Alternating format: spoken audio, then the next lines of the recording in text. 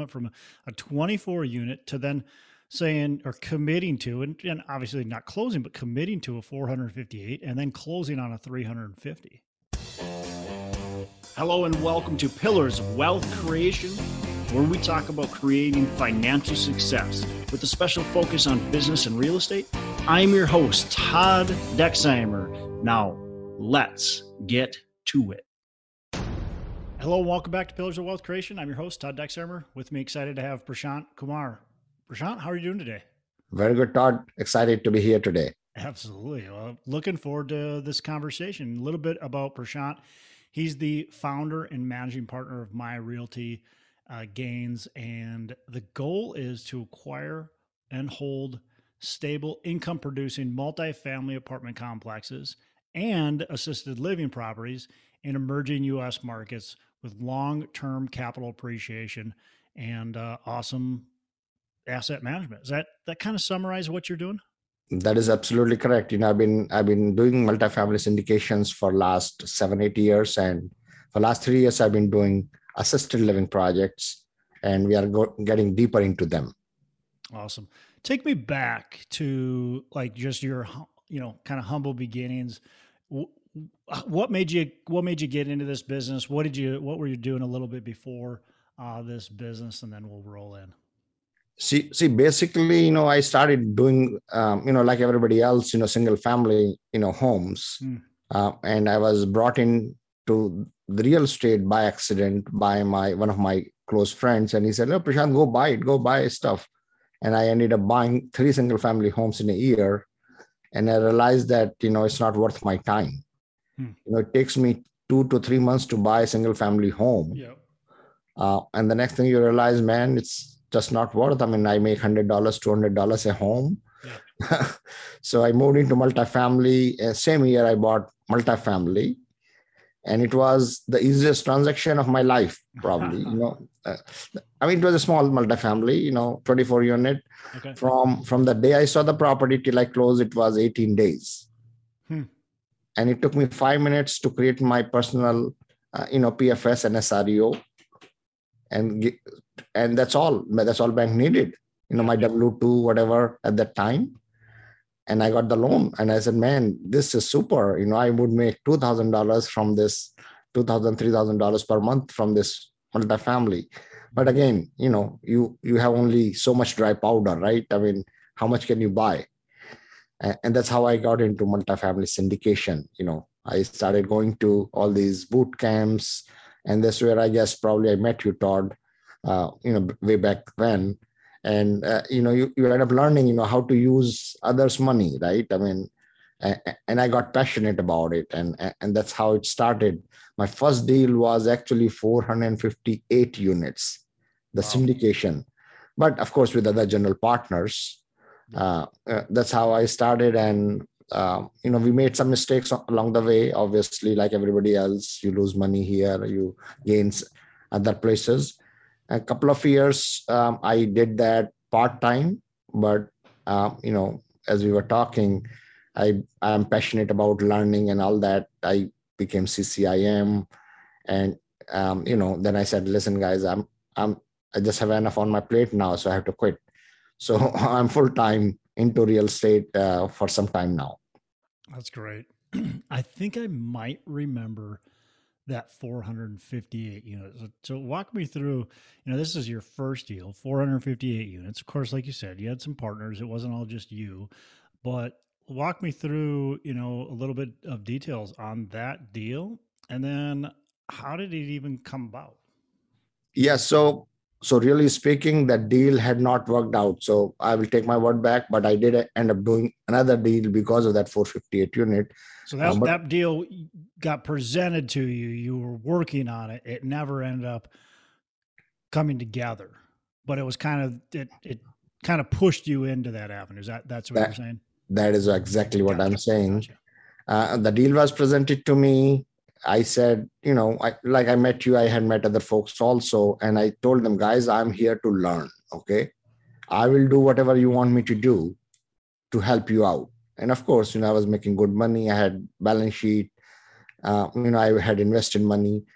So they needed earnest money they needed LP capital. I had a bunch of friends who wanted to invest the money.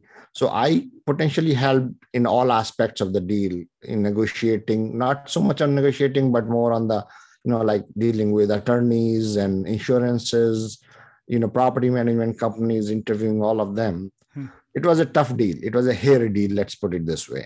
It was a hairy deal. We had a private equity partner in that group, in that deal also, was bringing maybe 5 million. I don't remember it now, around that much. And we had raised about 5 million ourselves. It took a long time, like 4 months for us to do. We worked hard, and it was about to be closed on a Friday night. I think Thursday midnight, private equity guy called us, and he said he doesn't want to do the deal with us. Wow. So, I mean, all that was done, and, you get retreated like that, Wow. And he said he will do the deal by himself. So he just said, "Hey, I'm not doing the deal with you guys. I'm good. I want to do it by myself." Yeah. And no, I mean, the good thing was, he said, guys, I'm not going to do the deal with you. And we had no option. We had $300,000 hard in that money, in that deal. And we would have lost that money the next day morning, it would have disappeared. There was no way we could have arranged $5 million from somewhere else. But the guy was good, the only thing I should say is he was genuine, not genuine in this. I mean, he said, you guys have done so much work. Let me pay you how much you have spent, and let me give you 1% finder fee also. So all in all, we, yes, I made 50,000 from that experience for 4 months of, I got my money back, and I made some money during that time for that deal. I would have made a lot more. But I had all the investors' money in my pocket, and I had, a little bit of, what I made. So that deal went by. It took me a week or two to kind of reconcile myself. Yeah, because it kind of, I don't know. Obviously, we're telling a shortened version, but it just sounds like dirty pool right there. How did that not sour you and go, I'm not forgetting? Yeah. Yes. I mean, I got to deal with guys like this who are just going to swipe a deal from me. Yeah. It happens. I mean, it has happened. It was really bad experience. Yeah. But I mean, there are good things. When there are good things in the world, you have bad things also. So I cannot just, demoralize myself and stop. I mean, I was upset, right? Like really upset, what you are saying, But yeah, rightfully so. Yeah, rightfully so, right? But the good thing happened right after that. Because of this deal, I had made so many contacts in the market. There was another deal which was closing, and the guy came running. Hey, Prashant, I'm closing this deal and I need, I don't know, 2 million, 3 million. Can you help? And I'm going to lose 500,000 of my money. And we just quickly underwrote that deal and convinced our investors to move the money from that deal to this deal directly. And it worked out. I mean, my investors ended up making probably 80% return in about 2 years. Wow. So that was a start. I mean, that was also like 350 unit project for us. But of course, at a lesser capacity, we were more of co-GP, while in the first one, we were more of sponsor, but that is my journey. Were you intimidated at doing a 458 or 350 unit? Like, were you at all intimidated by that, or did it feel like a natural step? I think the step from 458 to 350, is that what you are asking? Or from 24 units to 458, or yeah, because I mean, you went from 24. It sounds like you went from a 24 unit to then saying or committing to, and obviously not closing, but committing to a 458 and then closing on a 350. Yeah, it was a little bit intimidating at that time. the only thing is, I had very good partners. One of my partner, who actually is my neighbor also, not so much, within the same town. I trust him very much. He was in the first deal, and he was in the second deal also with me. So I kind of trusted him, and I said, man, I have to follow something, right? Somebody, right? So I just followed him. I just hold his hand. I still hold his hand. He, we still go for walks in the morning together. Discussing business every day. So I said, I have to follow somebody, right? Like I would follow you. If you were my mentor, I'll just hold your hand. I would not leave it. That's the only way I could grow out of it, right? I was doing my W-2 work. I was getting paid enough. It's not that it was not about money for some reason. It was more about passion to do something. And in the second deal, it was a little easier because I did not sign on the loan. Looking back, if I think about it, maybe it was okay that I came out of 458 unit. I don't know how it did. I did not track it, but we had signed on the loan also on that. So yeah, you have to take steps, right? You have to be courageous you have to take bold steps to go to the next level. Yeah. And that's how I was motivated. I don't want to brag about myself, but that's what I did. I ended up doing. It sounds like you really grabbed on to surrounding yourself with kind of the right people. How did you go about finding those people to be able to partner with, be able to learn from? I think it is all about networking, right? Like I and you are talking and meeting after such a long time, and you still remember me. But when you go and meet these people day in, day out, on various, I ended up attending seven boot camps in 7 months. So a lot of networking.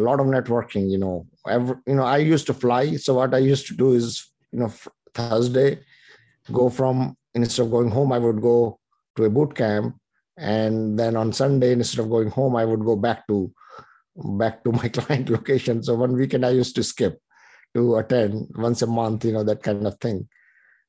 So it was a lot of networking. When you are out there, you put yourself out there, and the goal. And even today, I don't think my goal is just to make money. It is more to do which I like most.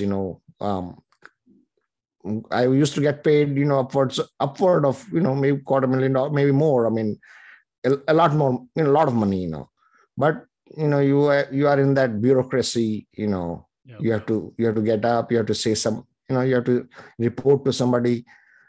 I'm a little bit, I was starting to take a step back from that. I was not liking it too much. And here I was my own boss, whatever I need to do, so, and money started to come in. Even 5 months worth of work on that deal, I made a few bucks, which kind of motivated me even more, right? So that's how it is. Yeah. To take me through that first capital raise, what did you do anything special? Do you feel like anything that you learned from that capital raise that you can pass on? Well, a lot of people say that they are coming with you, and then they don't show up at that last moment. You know that, right? So yeah, our target is always 1.25 times of what we have to raise. At least 1.25 times. If you don't have that target, you're not going to be able to raise what you need. And obviously, I did not have many connections that time, and even today, maybe I don't have that many connections yet. But when you meet people, your friend, fortunately, my friend circle, everybody in my whom I knew was making what I was making in that range, Sure. in that range. So if I go to somebody and say, guys, your money is sitting idle in your bank account, do you want to make 10% on your money? Obviously analyzed. There are a lot of people who said yes. Yep. So I was able to raise, $1 million easily. When I say easy, it doesn't mean that it just came. I had to make a lot of phone calls. The money just didn't rain down on you. It doesn't. It never rains, right? It never rains. You have to grab it. Yeah. You have to find the right people. You look at your phone and you start making phone. You leave no stone unturned. My mind doesn't stop unless I, unless I'm done with that capital raise. Even today, if I had to raise 2 million, I just have to continue to do it, continue to pound it, emails, text, my video message. You just have to do it, right? That's the nature of business. Yeah. I don't have, I have some equity groups who are interested in our groups now, in our projects now, but you have to remain in that mode all the time. It's funny that this environment's been so easy over the last few years to raise money. It feels like it just haven't had to put that much effort into it. And recently it's tightened up a lot. Yeah. A Yes. little People, more. I don't know if you had that same experience. Have you done a raise recently and had that same experience?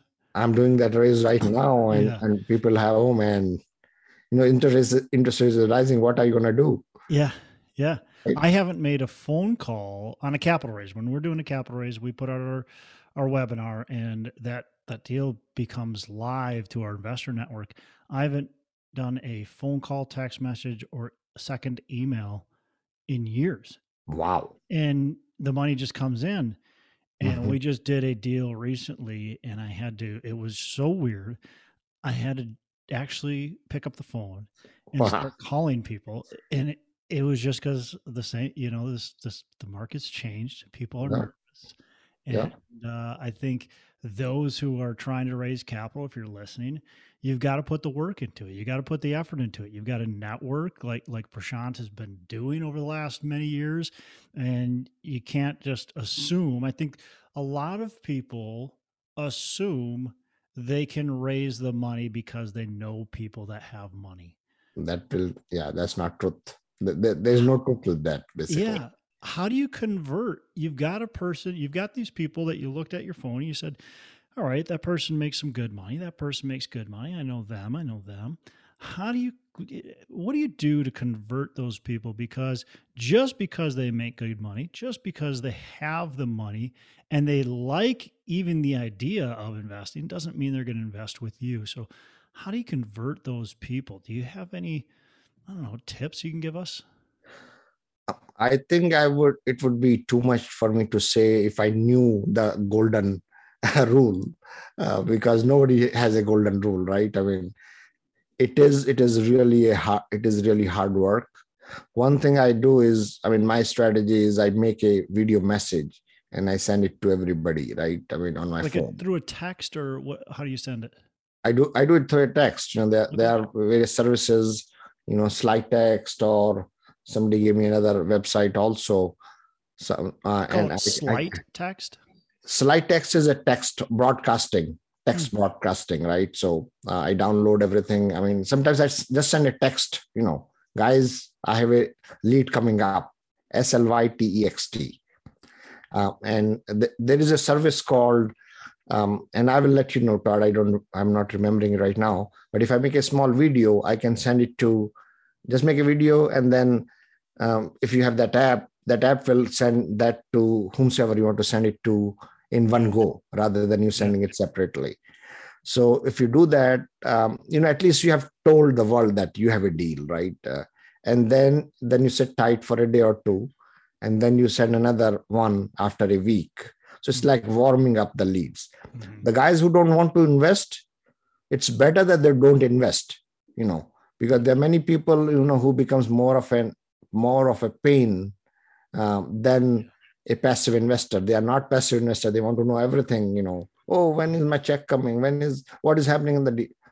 So, nothing How do against. you navigate that? Have you had that happen to you yet?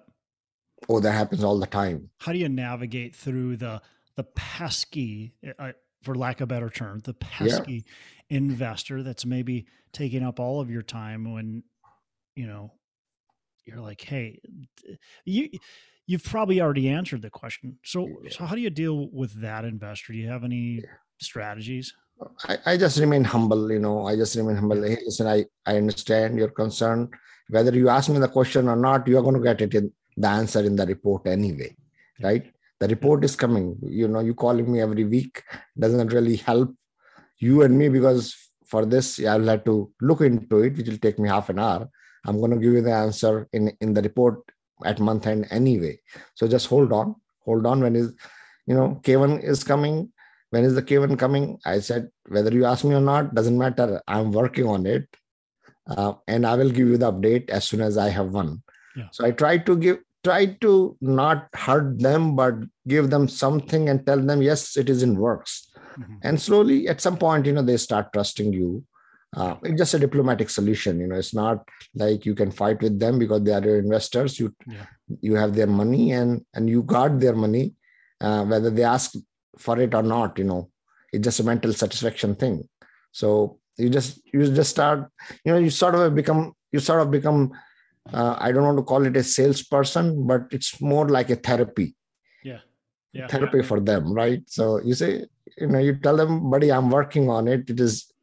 You are on my top priority.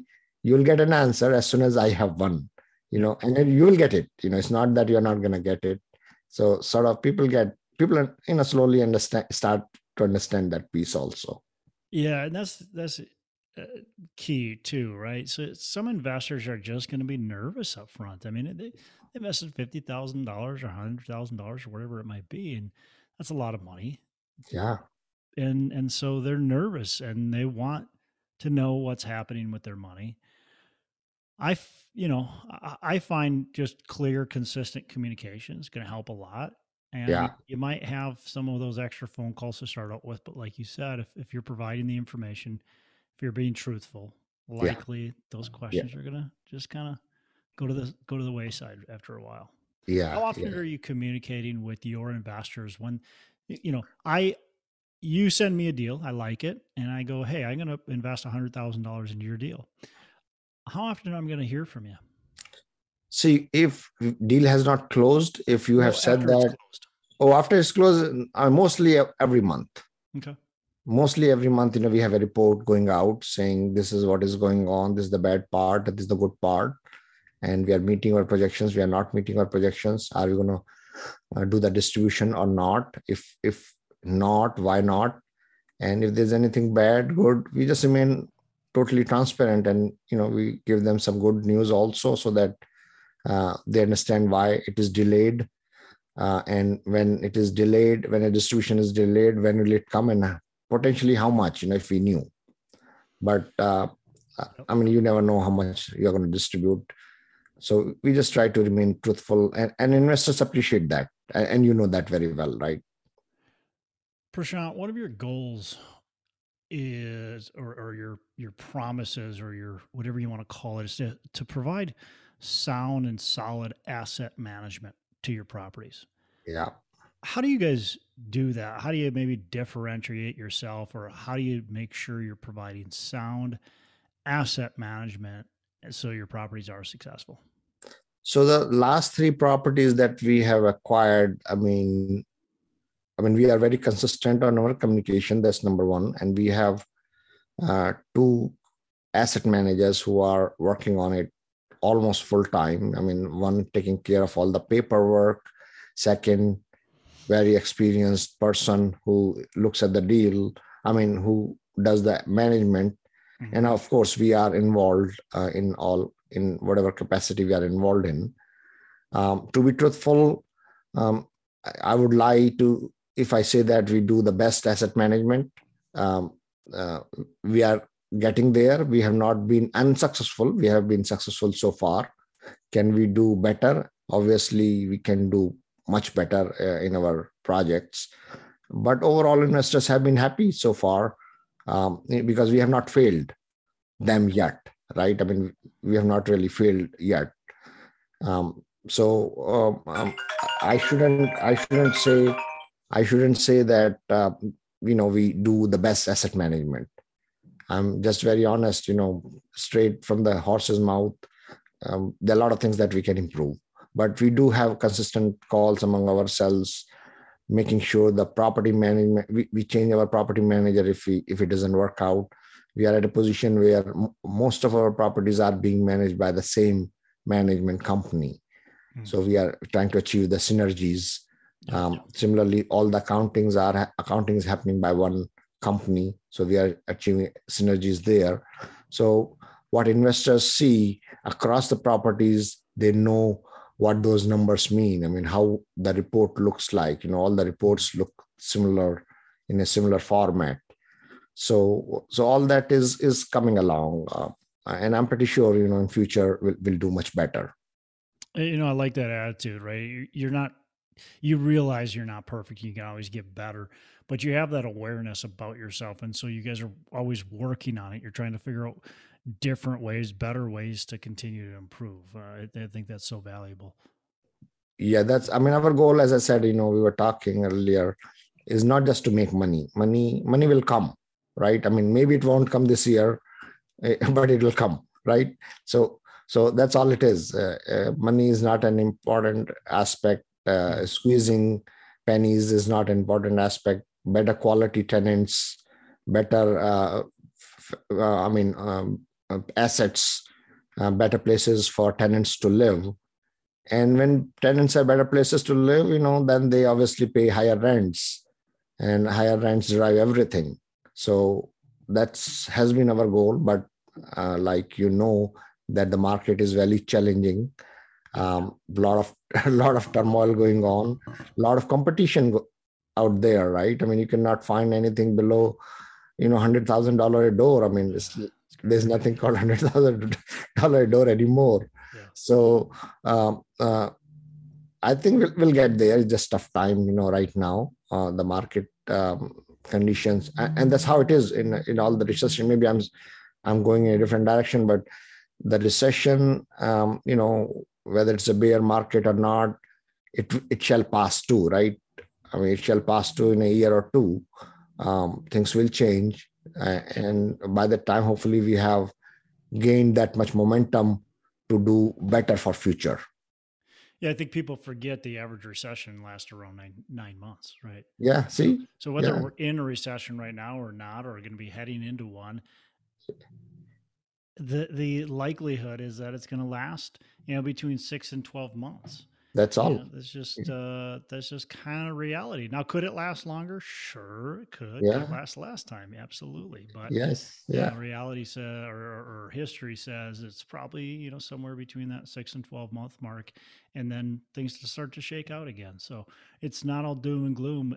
I know the news makes it sound like all doom and gloom, but it's not all doom and gloom out there. Yeah, I mean, you have to look at the brighter side, right? You may be sitting with your money in your bank account, and the money devaluating every day by percent, with a 10 or 12% inflation, or even 8% inflation. Your money is losing value at least 0.65% every month. Yeah. So all in all, you want your money to work, right? I mean, you put the money. Maybe because of that fear, a lot of people are backing off a lot of deals. I mean, you are buying hopefully deals slightly cheaper than what normally you would buy it for. We invest in them, and it takes a year at least to kind of get in a deal and do things, right? Anytime you get into a deal, you don't come out, at least in first year, you never come out, right? It takes more than that time anyway. Yeah. 2 years, maybe after 2 to 3 years is the ideal time when you would come out. So why not make your money work starting now? I mean, right. Why would you wait for recession to be over, and you losing 10% of your money while the money is sitting in the bank account? Yeah, especially in this environment, like you said. I mean, it's different when inflation is only eroding your dollar by 2%, but when it's eroding it by 8 to 10%. That makes a big difference really, really quickly. It starts to add up. It's like, there's that snowball that just starts to really build, become a big problem pretty quickly. Yeah. You mentioned before the call we were talking, and you're doing some assisted living. You owned some smaller assisted. We can talk about that, but now you're doing some pretty interesting projects. Let's dive in there if that's okay. I want to talk about kind of the projects you're doing and why assisted. What made you think that, hey, senior housing is a good avenue, and you want to take a stab and run at it? See, I think I do not know why I'm getting into assisted living, why I got into assisted living to begin with. I think that it is probably a little bit more because of the nature, the humbleness. And again, I don't want to brag about myself in any way. That's not my goal. but I grew up with my grandfather all the time. I mean, all the years, of my life, he was with us. And I have very great affection to elders. I get along elderly people very much. That's like my forte. I don't get along with my folks next, with my age, but with elderly people, I do get along very well. So, I mean, in a way, I wanted to do something for elderly care. Let's just put it this way. And that's how, I mean, while multifamily, we were doing multifamily, we said, let's do some assisted living as a pilot project and see where it goes. Yeah. So we bought, 3 assisted living single family homes as a pilot project to learn the business, to know what could go wrong in that business. And it took about 3 years. I don't think we lost any money, but we did not make money there, and which is okay. I mean, because we bought tough properties, they had to be rehabbed and stuff like that. There was no fault of anybody there, but we can find out the potential.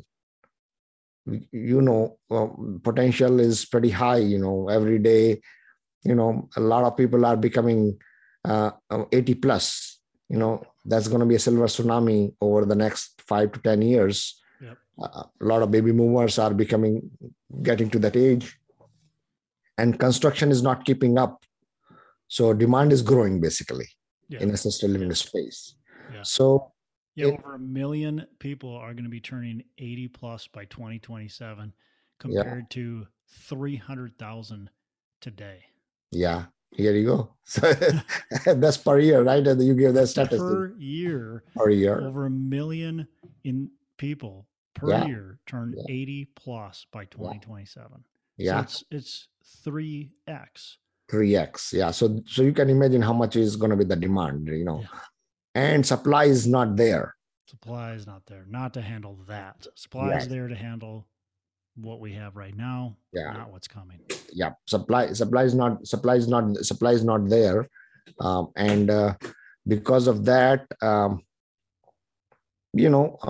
it's a good space to be in. I mean, we do 3 deals in multifamily. If you do 1 deal correctly in assisted living, you probably can make that kind of returns. I mean, better returns. I mean, just better returns. Nobody. See, the fundamental thing is nobody is getting younger. We all are aging, right? I mean, nobody's getting younger. That's the fundamental, and that's the target market. Everybody needs space to live, right? Multifamily is there, and at the same time, everybody is going to need care. Mm-hmm. And you get in and do your best, basically. I mean, again, my mindset is not just to make money, but these projects you have tremendous cash flow if you can do it correctly. You can, yeah. So these projects that you got going on right now, ground up development, existing buildings, what are you doing? So I am not doing ground up development because I'm not a builder. I know nothing about how to build. I do not know how to swing a hammer. So what I'm really doing is I am converting places into assisted living where demand is higher, much higher than supply. The project there's one project which I'm doing in Arizona right now. There, the demand is 3 times the supply, and supply includes the supply that I'm creating. So even if I create 150 beds supply, demand, the overall supply is 250, including my 150 beds, and overall demand is 750 beds. So, I mean, that's like a no-brainer. If I could make it work, chances of us getting that filled is pretty steep, pretty good, Similarly, the other project which I'm doing, I bought at a very good cost basis, $8.1 million building. I bought it for $1.7 million because the seller didn't want to do anything. He's more of a construction guy. He said, Prashant, just take it from me. And we were in contract for a long time. Very humble guy. He said, just take this thing and run with it. He's into construction. He said, I don't want to do anything related to medical. for whatever reason. So you find a good cost basis, and then you convert. Yes, obviously you put a lot of money. You convert it, and then you look at the demand first. We Yeah. have double the demand Where, than where, supply. where are you going to find that information? How do you know that there's demand there? That's your cost of doing business. You engage consultants. You engage. I So mean, you can. you're hiring that out to get Yeah. market data research. Yes. I mean, you can look at Nick data. Yeah. NIC data. .com. But that information comes mostly from consultants, or from Yep. your property management company. When you locate a property, you will go to your operator and tell, listen, buddy, give me some information about this property. How's it looking? How's the demand in this area? Yeah. And they have access to all those databases, right? I mean, I don't even know what they are. And now I know. Basically, I go to ISRI, and being a CCIM, Yeah. I look at CCIM data, do the profiling. How much is the population? How much is the population above 80? How much of them is above the medium income? And then you kind of say that, okay, this is kind of derive some demand from that data, right? Once you derive some demand, and then you look at the supply. I mean, supply is mostly available, and then you see whether it makes sense to do a business project here or not, right? So I mean, whether you look at it or not, bank is going to look at it anyway, Yeah. right? Right. Bank wants the. They want to see those reports, and getting finance is going to be a lot easier if they can see the reports. So they can see why you like that building, and especially when you're doing a redevelopment, you're taking a hotel or taking something that's a different use and you're converting it. They want to know, why do you think this is successful? Because you're Yeah. putting new units online, and just because other people are 90% occupied doesn't mean you can be. Yeah, no, this is true. I mean, you have to have the case. Basically, your operator. I'm not an operator. Yeah. You bring your operator in the deal in some capacity, and then you kind of say that they have the equity ownership or whatever, or to give the partnership, and somebody who has done it before. I don't have that experience. You kind of build that experience having right partners, and then you go to the bank. Prashant, what's a mistake that you've made along this journey? How have you learned from it? How can you teach our audience? See, one thing I must say, that learn to walk before you run, right? Did you run into something? Did you learn like that? Yes, I ended up, I mean, the first deal, right? Yeah. First deal, we didn't know, how to deal with the equity partners, right? And so one is that, okay, I'll get back to that, your question. One is learn to walk before you run, number one. Number two, have a mentor or surround yourself with the right people. If you are getting in a deal, have somebody hold your hand so that you do not make mistakes. Because if you make a mistake, those mistakes will be very costly. Yeah. Right. So, and I'll explain why I said that.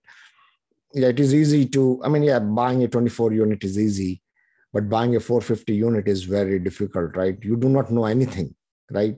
It takes, and you can make mistake, you do not know how to negotiate with your seller. You do not know how to negotiate with your lender. Lender can retrade you anytime. Yep. Seller can, property management company retraded us, forget about lender.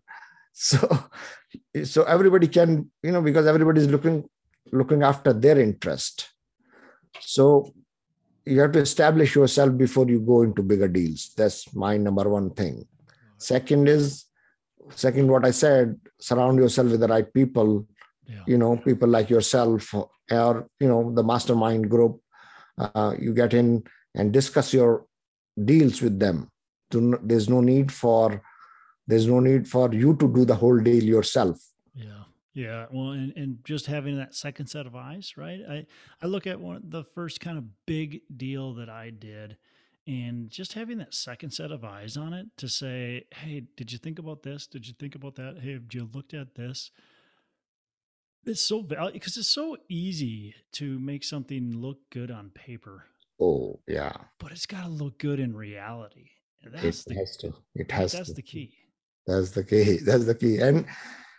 And things go bad, Yeah. and they can go bad very quickly in a moment's time. You may be Yeah. happy right now, and 2 hours, I mean, after the next call, your lender says, I'm dropping off.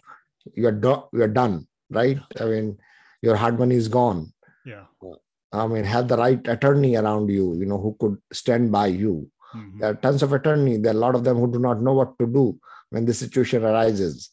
So you have to have the right attorney, Yeah. right partners, right second set of eyes, Yeah. because like everything else, it's a risky business too. Yeah. I mean, it's Absolutely. not that it's not, there's no risk. Those who are operators, they know, and you know it very well, uh, in my mind. Yeah. Prashant, I got a couple last questions and we're going to wrap up. What's a favorite book? Business, real estate, just something mindset, whatever, something you really like. See, I never said that. I never mentioned on this podcast. I'm a trainer. I'm a meditation trainer. I train people to gain peace. Mm, And that's just a passion of mine. yeah. I live for it. I don't. There's no money. I never charge any money for that. I would do it for my life. That's like my highest priority in my life, to serve, so to say. I come from that mindset. Um, and there is a book called The Heartfulness Way. Very simple book, $10 book or whatever. And I like that book very much. And there are a bunch of books, obviously. It's one of the Amazon best-selling book, The Heartfulness Way, very simply written. That's sort of my favorite book. I mean, there are many more. In business, I've not read many books. I have learned talking to folks like you Yeah. on the podcast, but I don't read too much. I just, I'm that kind of person, visual and talking kind of person, Sure. where I learn from Well, we all learn different actions. ways too, right? I Yeah, mean, you just got to know how you learn. Sitting down and reading a book might work for some people, it might not work for others. So, yeah. definitely, if you're more, hey, visual, I got to hear it, I got to talk to people, that's what's going to work the best. Yeah. Last question. What are your three pillars of wealth creation? Three pillars. See, mindset is definitely number one. If you confine yourself, not taking action, mindset, obviously, and the hard work. You have to have the right mindset, broad mindset, ability to accept challenges, Yep. right? You see the bigger deal, you jump onto it. You may not do it, but give your best shot to do it, right? I mean, Right. and that comes from the mindset. I have seen. Okay, I'll give an example. I bought a 72 unit for myself, and I brought it to my partner, and he looked at it. He said, "No, I'm not going to do it." Hmm. He just said no after looking at it at 5 minutes. I ended up doing it myself. I just bought it for myself. And that's my best cash flowing asset. Hmm. I've doubled or potentially 2.5 times my money on this without doing anything. Hmm. Best cash flowing asset. So you never know where the opportunity may come. So the world is like that. You have to remain open and vigilant where you can find a good deal. Hmm. Love it. That's I think that was due to mindset only I could buy that deal. Yeah. I mean, at that time, buying a 72 unit was a big deal for me, myself, I mean, from my savings. But I think that's the best thing I did. I could actually even retire because of that. Yeah. And obviously hard work, and networking. These are the three things that I think they go a long way. Your network is your net worth, they say it. Yeah, for sure. Yeah, mindset, hard work, networking. All three super valuable things if you're gonna want to be successful in business and happy probably. And so, Yeah. Prashant, really appreciate the time you've been able to spend with us. A lot of great information, fun story. I just love that you went out and you did something bold. You go from buying some single families to a 24 unit to a 458 unit deal that you didn't do, but you learned a ton from, to then turning that 458 unit, failure, for lack of a better term, to a 350 unit success story. And then well beyond that, of course. So really appreciate the time you've spent with us, the stories, a lot of valuable insight that you've been able to give to our listeners. So again, appreciate it. And you have a fantastic rest of the day. You too, Todd. Thanks for taking time to interview me here on your podcast today. Yeah, absolutely. And then how can our listeners get in touch with you, learn more about what you got going on? I have my website, myrealtygains.com. I mean, somewhere at the back, myrealtygains.com. And that's my, email ID also, prashant@myrealtygains.com. Awesome. And I have a small portal. You can schedule a call with me right there. Awesome. All right. Take care, my friend. Todd, thank you so much again. Hey, thanks so much for listening. I appreciate you being a loyal listener. I would love to have you go on to our Facebook page and subscribe, give us a thumbs up, go on to iTunes or wherever you listen and give us a rating and review. Don't forget to subscribe. Your rating and review just helps us push this out to more and more people and continue to grow our audience and hopefully positively affect a ton of people out there that really need this and want this. So the other thing I've got for you is a free ebook on my website. So go on to venturedproperties.com, and download our free ebook on real estate and on syndication. And I've got some data points in there, some really good stuff for you. So I'd love to have you take a look at that. It's free. I'm not expecting anything from it.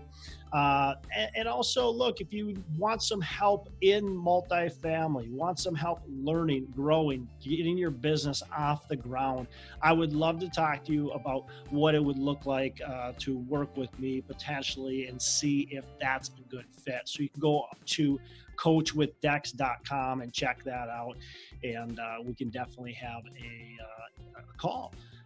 Thanks a lot for listening. You make it a fantastic rest of the day. I'll catch you on the next episode.